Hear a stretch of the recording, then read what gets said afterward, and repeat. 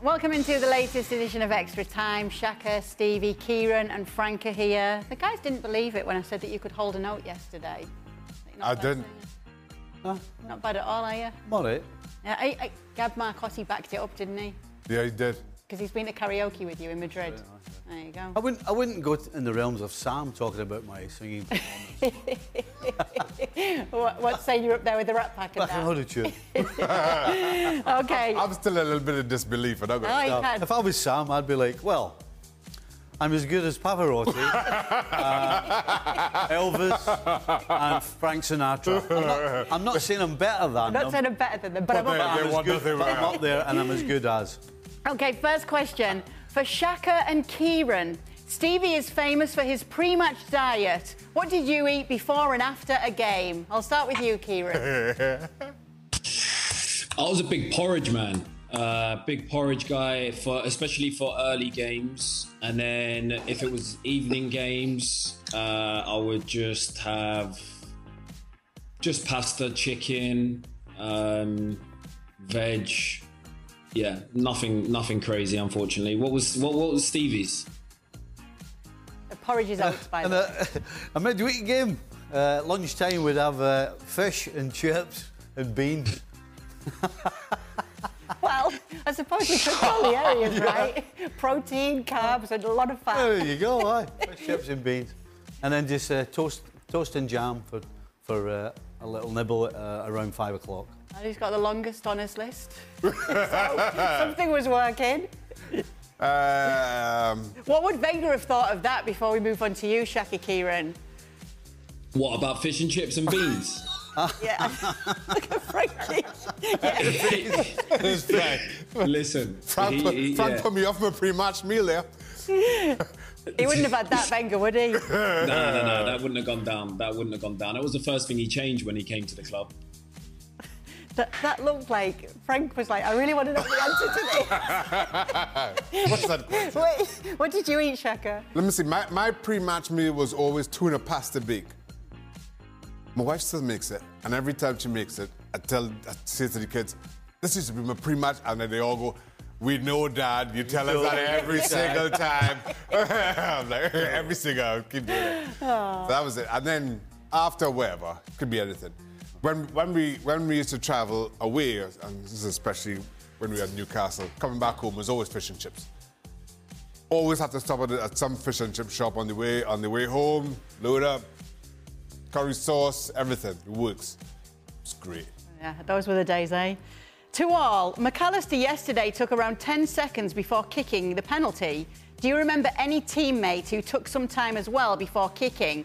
To Shaka, does this delay affect the goalkeeper in any way? So I'll start with you while these guys have a think. So the only player I can think of who took that long was Paul Pogba.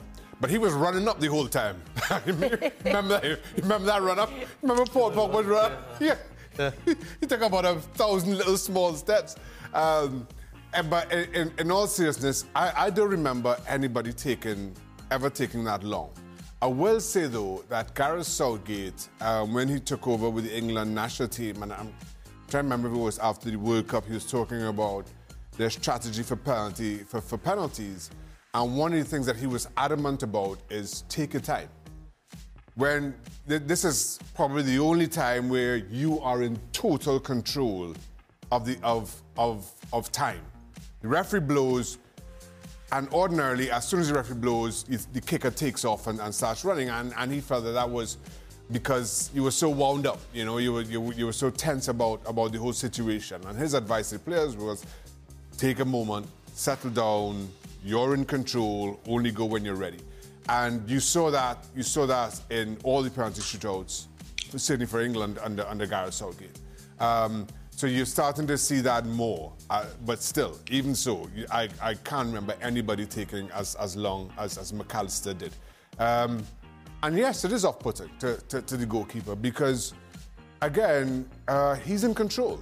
And you, as a keeper now, have to stand there kind of wound up yourself because you're not quite sure when he's going to move. So it does work in the kicker's benefit, I think. Can you remember anyone, Stevie, that took You know, I was thinking about... I always used to laugh because you reminded me of Dean Saunders. Dean Saunders took a penalty in the semi-final of the FA Cup when we beat Portsmouth. And he started his run about 5 yards outside the penalty box. No. And I just thought it was funny. I mean, he ran as fast as he could to hit the ball. But the more I thought about it, if you think about it, you know, guys that stroll up to it, gives the goalie an opportunity to try and figure out his feet and which way he might move his body and all of these kind of things. Whereas a big long run up as fast as you can, the goalie's not going to have time to figure anything out. So, yeah, I would say that one for Dean Saunders was the slowest because of the length of the run up, like Pogba. Frank, did you take your time? No, I think the more you take your time, the more you think about, you know, what's going to happen if I miss it. So it's better to run fast. That is what I used to do. Pick a side. It was the old time, you know, penalty shootout where you don't play with the goalkeeper and you just try to score. But I saw on Instagram, I think it's an Asian player for an Asian team. He was running very slowly, very slowly. I think it took him like 30 seconds to hit the ball. That was crazy. I remember that. That was absolutely crazy. The guy was just going little step for like 30 seconds, Kay. Yeah. It was the longest time ever. He scored. So that's fine. That was my next question. Because I think the goalkeeper fell asleep, maybe. That's what happened. Good tactic. Anyone stand out to you, Kieran? No, I can't remember, but I did see a clip the other day of the penalties in the MLS years ago in like the 90s when they used to just take on the keeper from the halfway line. Have you seen it? Yeah, I remember. I think they should bring something like that back. A bit more fun. Stevie, how big an addition will Alexis Mac Allister be to Liverpool's midfield for next season? Absolutely. Quality. Step up on what they have. And he's proven in the Premier League. Yeah, that's exactly what Liverpool need. Somebody who's going to hit the ground running. The Scottish Alexis Mac Allister. Of course. And he's Scottish, that always helps. He's claiming he's Scottish. He is. His father got stuck in Argentina for the 1978 World Cup. No. He did. He went over there to watch Scotland and laid some roots. Absolutely not. But we'll let him have it if it makes him feel better. OK, if Manchester City does win the Champions League final this year, then which of Pep Guardiola's teams would win in a one-game final? This year's Manchester City squad or his 2009 Barcelona side? Easy? Yeah. 2009 Barcelona. I maintain that's the best club to see. Easy. Is that you saying yes as well, Frank? Yes. I think that's one of the biggest, strongest team ever. Yes, I will follow Shaka in that matter. Yeah. Frank, will there be a full-scale clear-out of senior players at PSG this summer? What profile of manager would you entrust to build a club based on young, primarily French players? Well, according to what I saw for more than 10 years at Paris Saint-Germain, I don't know what kind of coach we need for Paris Saint-Germain needs to make the team finally works and go all together. And again, the question goes to how the chairman, Mr. El Khalifi, will behave, in which way he's going to behave to allow the coach to handle the dressing room and no players overtaking him, because it's impossible to hold a dressing room if you have somebody who allows stuff that you are denying to the players. So I don't know what will be the profile. I think psychologically will be somebody very strong. We all think that Ancelotti could have done it, and even him, with all the players loving him, he wasn't capable of doing anything for Paris Saint-Germain. So I think that guy doesn't exist right now, according to the player that they have. If they change some players, if they change many players, and they change maybe the chairman or don't allow him to see the players, maybe he can change at that point, and maybe we can see a good coach coming and putting Paris Saint-Germain in a good spot for the Champions League. Great hope there for PSG fans listening from what Frank said. How will McKennie's Leeds stint impact his career? Big fall from Juve. Is there any problems there? No, I think most clubs, most scouts, most directors of football know what McKennie's all about.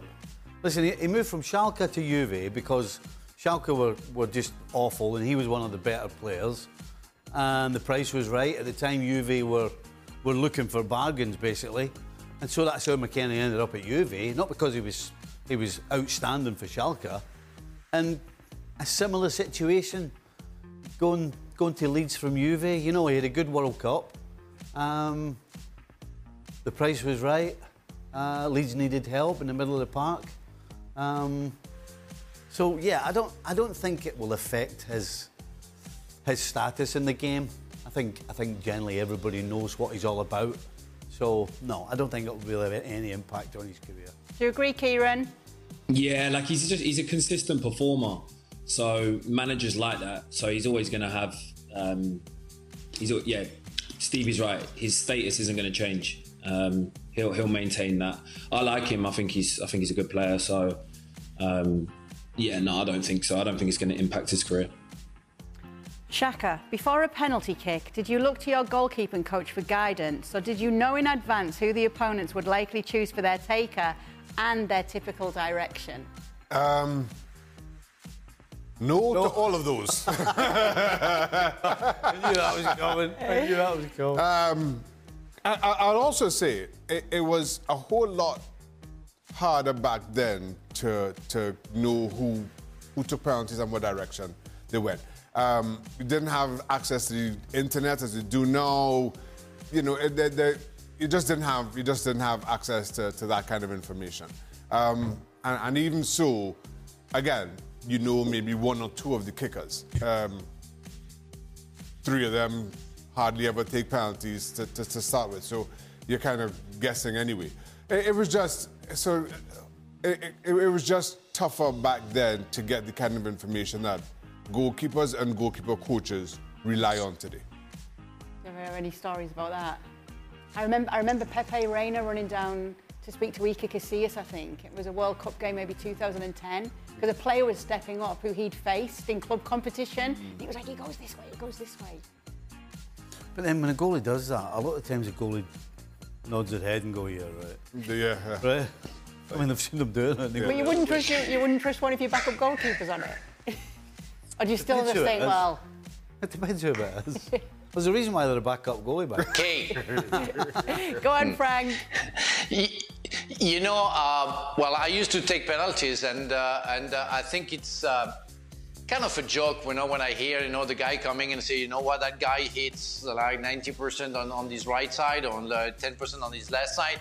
I was a penalty taker, and I was really looking at what the goalkeeper was doing, these movements and everything, and I could have changed my idea in the middle of my run. So statistics are maybe good, but it doesn't matter. It doesn't help, I think. And Fabian Barthez against Italy in the World Cup in '98, during the penalty shootout, the goalkeeper came, coach goalkeeper came and said, you know what, do you want the list of the players? He leave me alone, you know, leave me with my instincts, you know, it's going to work.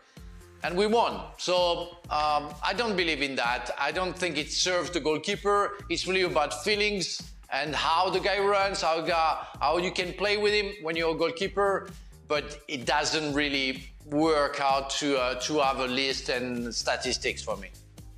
All right, well, that will do it for the latest edition of Extra Time. Thanks so much for sending in your questions. Make sure to join us across the weekend. Very much to talk about, actually. Copa del Rey final, Premier League, lots. Be with us. Well, thank you very much for watching ESPN on YouTube. For more sports highlights and analysis, be sure to download the ESPN app. And for live streaming, premium content, and let's not forget as well, ESPN FC 7 days a week. Subscribe to ESPN+.